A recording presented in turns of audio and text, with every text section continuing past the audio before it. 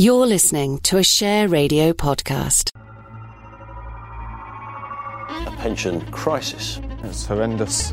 Threatening with debt collectors and A bubble that's going to cause financial havoc. Let's talk about the speed with which we are watching this market deteriorate. What in the world is happening on Wall Street? The Dow traders are standing there watching in amazement. I don't blame them.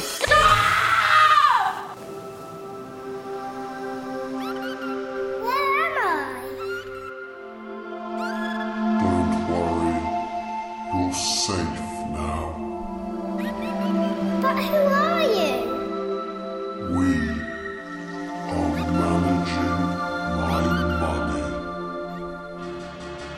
We're managing my money. Hello! You're listening to Managing My Money with me, Annie Weston. This is episode 12 of the Open University course. Be quiet! That leads to a certificate that you can put on your CV. What do you want? Do you want me to take the tape off? Oh.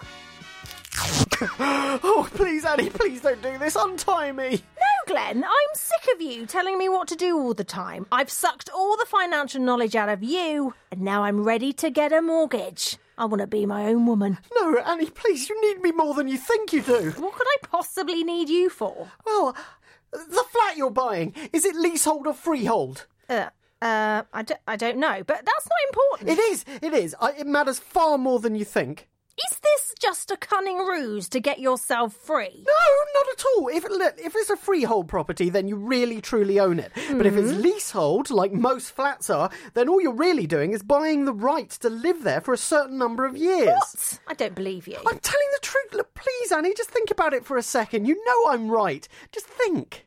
You better think about what you're trying to do to me, yeah, think, untie these ropes and set me free.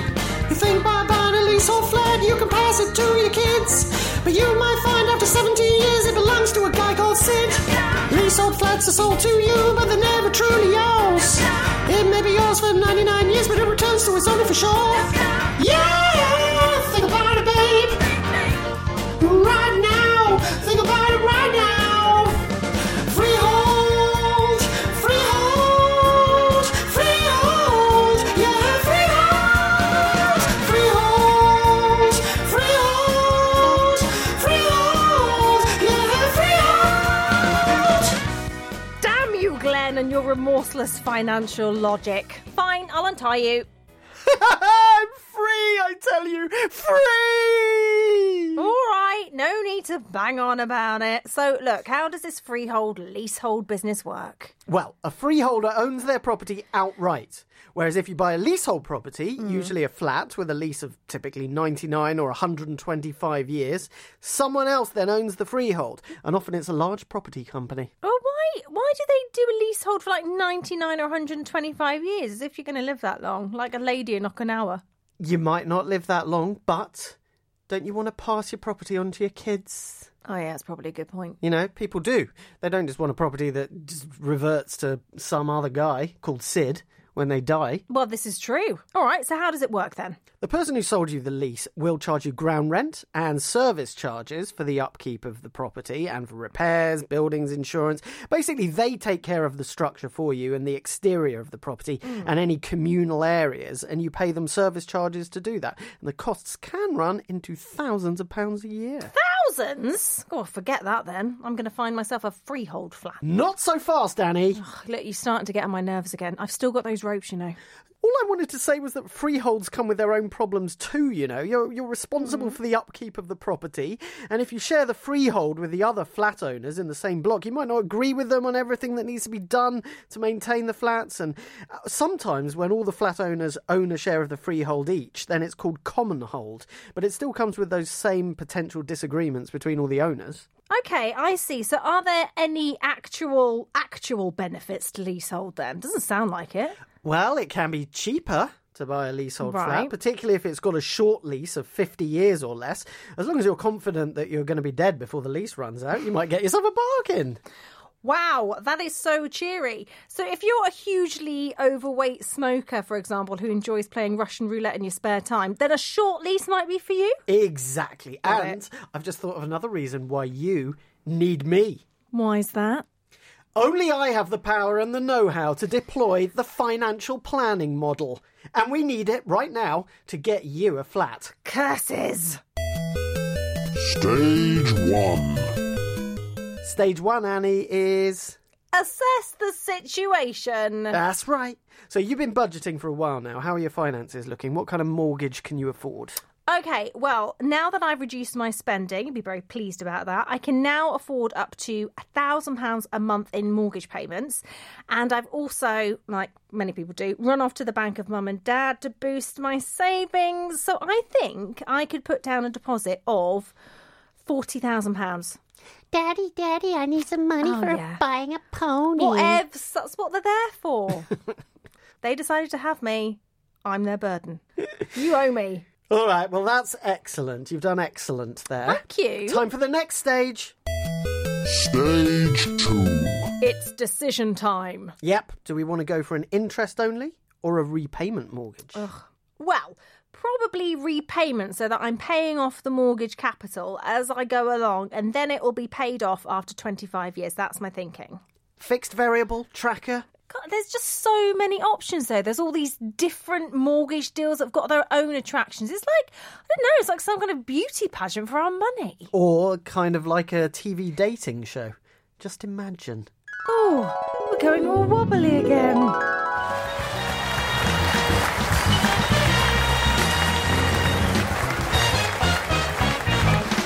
Hello and welcome to Borrowing Love.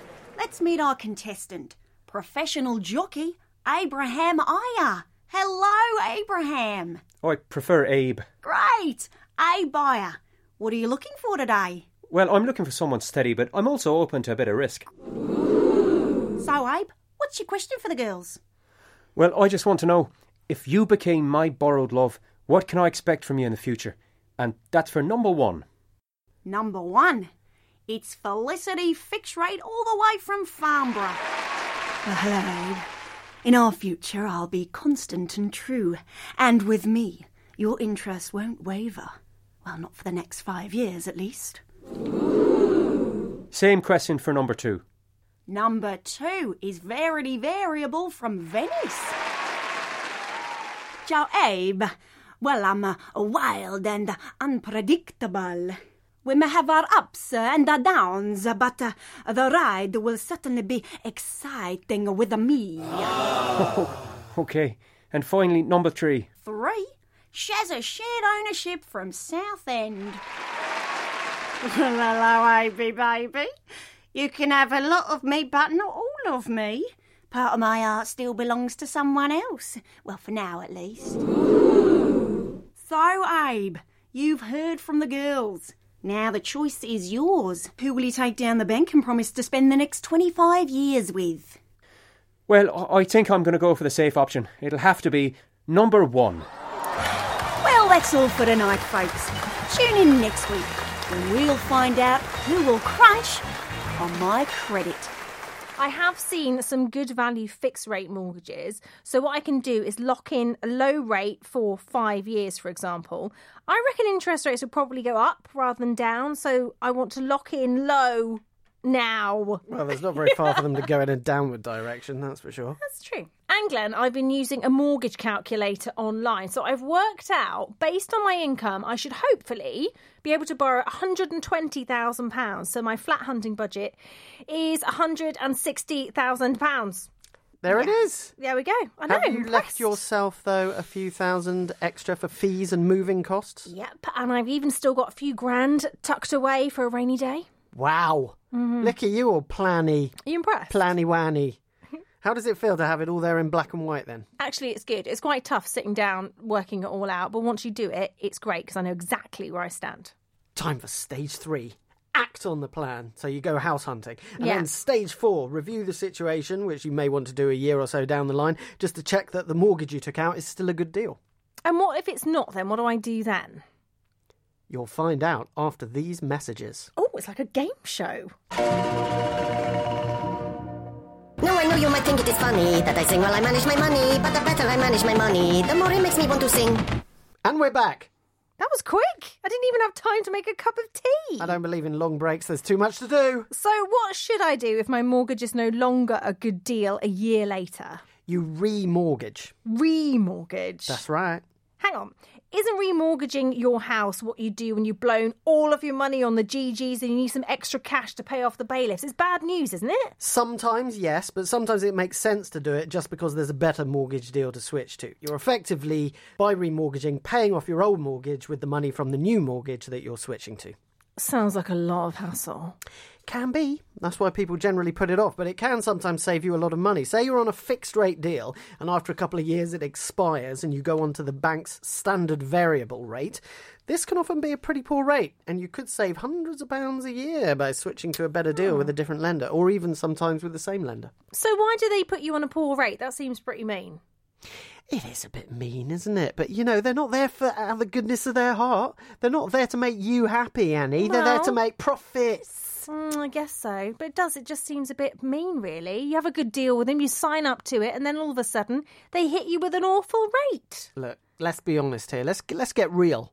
Companies find all kinds of clever ways to try and profit from your intransigence or your laziness or any other psychological flaw that they can find. And it's exactly like that with mortgages, because if you don't switch and you just go on to their standard variable rate after your good rate has finished, then you might just stay there for years without doing anything and they can make a bit of extra cash out of you before you suddenly wise up. Is that a bit like when you go for these 0% credit cards and then the deal runs out and then you're hit with a massive interest rate? Exactly. I mean, it's not just banks that do it, is it? All companies have clever introductory offers and things, you know. Come on, this... Sweeteners, yeah. I believe they call them. I got some Topshop vouchers when I signed up for my student account. Yeah, it's like introductory offers from utility companies like broadband providers. Or you could get yourself a free meerkat. You could. A meerkat, that's a clever incentive, isn't it, to get you to go with them. I actually remortgaged with the same lender a couple of years ago, the same one that I was already with. They had a slightly better deal than the mortgage that I already had. And because I was already with that bank, they didn't make me go through all the rigmarole of credit checking and form filling and all the rest of it all over again. I just did a few clicks online and that was it. I was switched to a different mortgage that was just cheaper.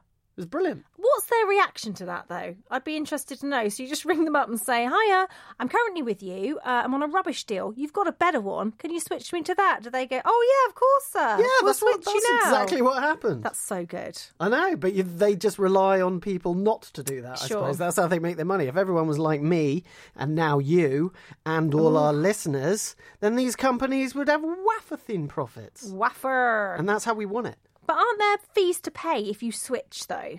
Well, there can be exit fees to leave your current mortgage and more fees to take out the new one. So you do need to factor all those in to work out whether it's worth your while switching or not. And as I said, staying with my own provider made it easy. But if you went to another mortgage provider, another bank, could be a lot more complicated. Yeah, that still sounds like a lot of hassle to me. Seriously, though, could save you a bundle, particularly if your home has gone up in value a lot, because that would mean that your loan-to-value ratio would have changed dramatically in your favour since you took out the mortgage. Explain. Here is an explanation that I prepared now. I'm going to sit back with my cup of tea and have a listen to this. Go on, Glenn. Say you bought a flat for £200,000 with a loan of £150,000. That is a 75% mortgage right there. Got it. But a few years on, let's say your house is now worth £300,000. It's gone up by £100,000. Lovely. Which means that even if you haven't paid off any of that £150,000 loan, it's now only 50% of your home's value. £150,000 is half of £300,000. Yeah. So you'll find that lenders would offer you much better interest rates if you remortgaged and got a 50% loan compared to your old 75% loan with the old mortgage provider. You'd find much better rates around now. So you're a more attractive customer then. Now you're talking. You like? I like. Well, then you may even more like the next stage in our lucky homeowner's journey. Let's say their home keeps rising in value and they got all this equity. I love equity. Maybe they start thinking about buy-to-let. Oh!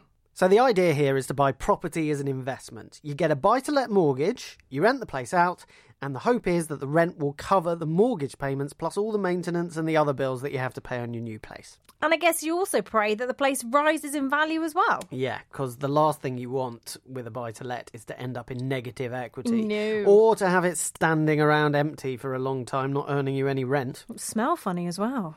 Probably smell more funny with people in it, wouldn't it? I don't know. That musty, not lived in smell. Anyway. Another downside is that unlike with your main home, if you sell a second home at a profit, then you have to pay capital gains tax on that profit. Though you don't pay capital gains tax on your rental income, luckily for you. Only if you actually sell the place.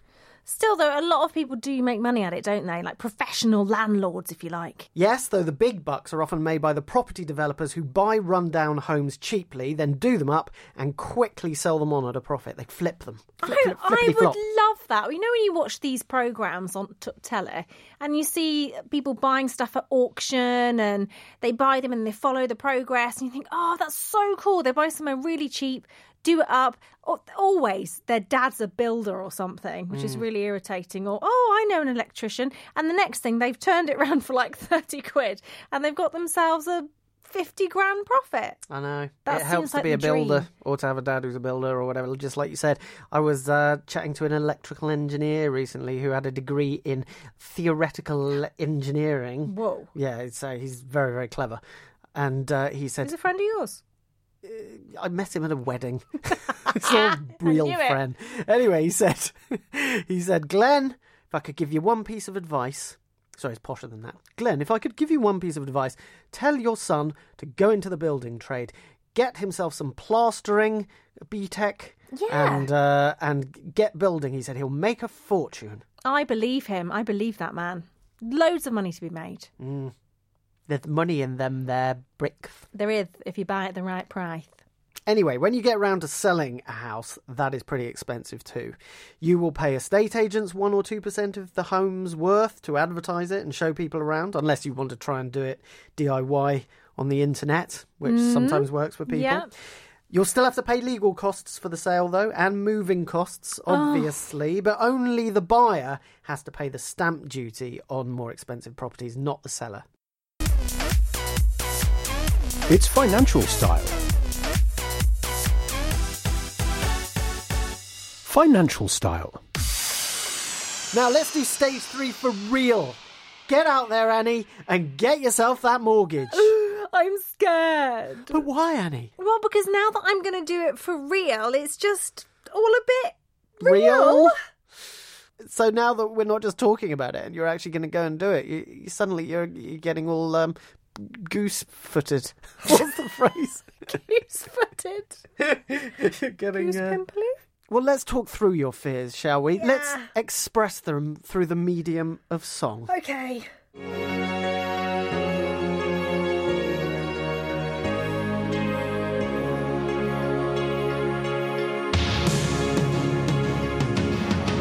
Till now, I always got by on my own. I never needed to borrow a lot of money. But now it kills me to the bone. How can I get a home loan? How can I get a home loan?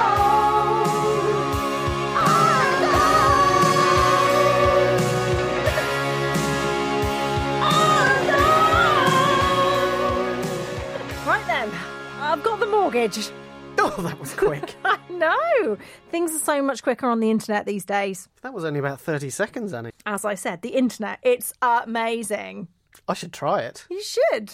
Okay then, now we can have a proper go at stage 4. Review the situation. Ooh. Let's put together your household balance sheet. Ooh. Work out your assets, your liabilities, and calculate your net worth now that you've got a mortgage. I warn you, it may not be pretty now you've got that big old debt hanging over your head. Well, it's got to be done, Glenn. It's got to be done. Now, if I remember correctly, the household balance sheet would be a snapshot of my current financial situation. Exactly. And if you go to the Share Radio website, which I know you do frequently, I do. In the Managing My Money section, you can find a blank household balance sheet with all the sections for you to fill in. You can even print one off for yourself. And it's free. 100% free, Annie, yes. Lovingly crafted by the Open University and rendered for you in classic PDF format. This tabulated document would make the perfect gift for a friend or a loved one, perhaps. Well, that's Christmas all sorted then. You've got one lucky family there. So, first, you fill in your liquid assets on the household balance sheet. Do you remember which ones those are? Of course I do, I ain't no fool. So liquid assets would be things which I own that can be easily converted into cash, like my bank account balances, for example, right? Yes, and also any debts that are owed to you and are due to be paid to you in the next year would come under this category. Do you think I'm some kind of loan shark? No, but if you were to decide on a career change to loan sharkery at some point, then those short-term loans would come under your liquid assets. Oh, right, I see, okay. So what's on the other side of the balance sheet then? Your short-term liabilities, which are debts that you have to pay over the next year, bills you owe, credit card debt, bank overdrafts, that kind of thing. And then if you divide your liquid assets by your short-term liabilities, you get a very useful figure called the current asset ratio. The current asset ratio. What's so useful about that then? Especially as it involves long division, and I haven't done any of that since primary school. It sounds scary. I'm going to do a really nice thing for you now, something your primary school teachers would never allow. I'm going to let you use a calculator. Oh, you're all heart, Glenn. Actually, without even doing the calculation, you can get a very good idea of your financial position. You've got liquid assets above the dividing line, and you've got short-term liabilities below it. So basically, if the top number is smaller than the bottom number, you're in a bit of trouble, because it means that if you had to pay off all your short-term debts right now, you wouldn't have enough money. You wouldn't be able to afford to do it. That doesn't sound great. Would that mean bankruptcy? Could do. In an extreme situation, yes. Ideally, the top number would be several times larger than the bottom number to give you a margin of safety. So next on the balance sheet, when you've done all your current assets and liabilities, you add up all your longer-term assets, your equity in your home, your car, any shares or other investments you've got, collectibles too. Oh, my collection of priceless artworks. Warhols. There's no need for language like that, Glenn.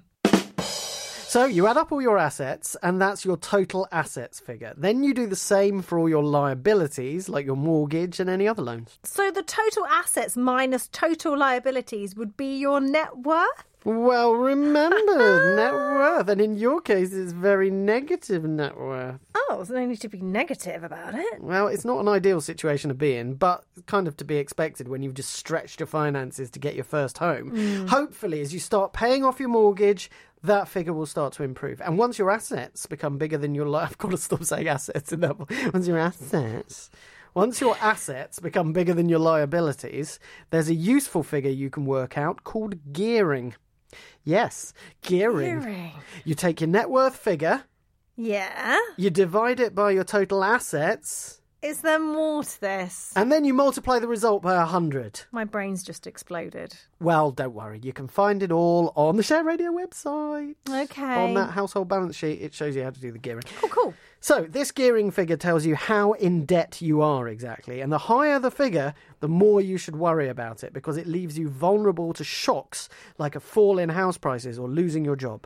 Even though it might sound a bit dull doing this, it's probably quite a good idea because it helps you manage your money in the long term, especially if you've got like a massive debt like a mortgage, because essentially that's what it is, isn't it? Exactly. It's not just a good idea to work at this kind of stuff out. It's pretty much essential. If you don't do it, then you might not know that you're in a desperately dire financial situation. I know it sounds weird. You'd kind of think, well, if I was in that dire situation, I'd know about it. But you don't necessarily, because we're talking about long-term assets and long-term debts. It's the kind of thing you don't really think about unless you sit down and look at it there. Look at that page square in the face and say, oh dear, what can the matter be? I'm going to have to get myself sorted. I'm going to have to pay off some debts. I find that if you've got a smartphone, having access to your bank balance on an app is a brilliant way to keep up to date with your finances. Because it's so easy to look at. You don't have to go to any hassle. You're just like, oh, I wonder how much money I've got. Oh, there it is. And that helps you keep everything in check.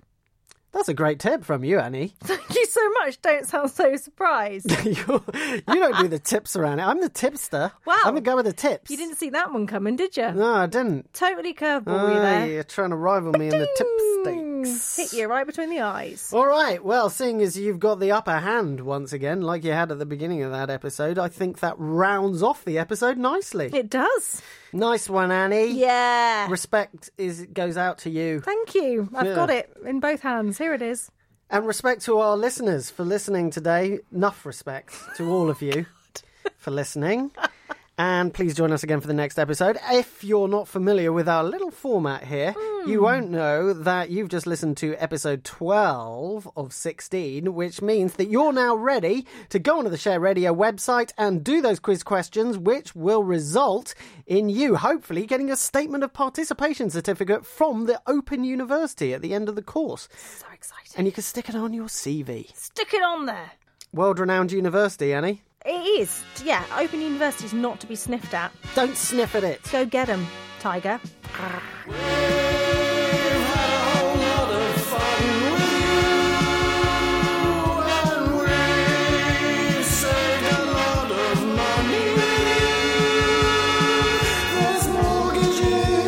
Pensions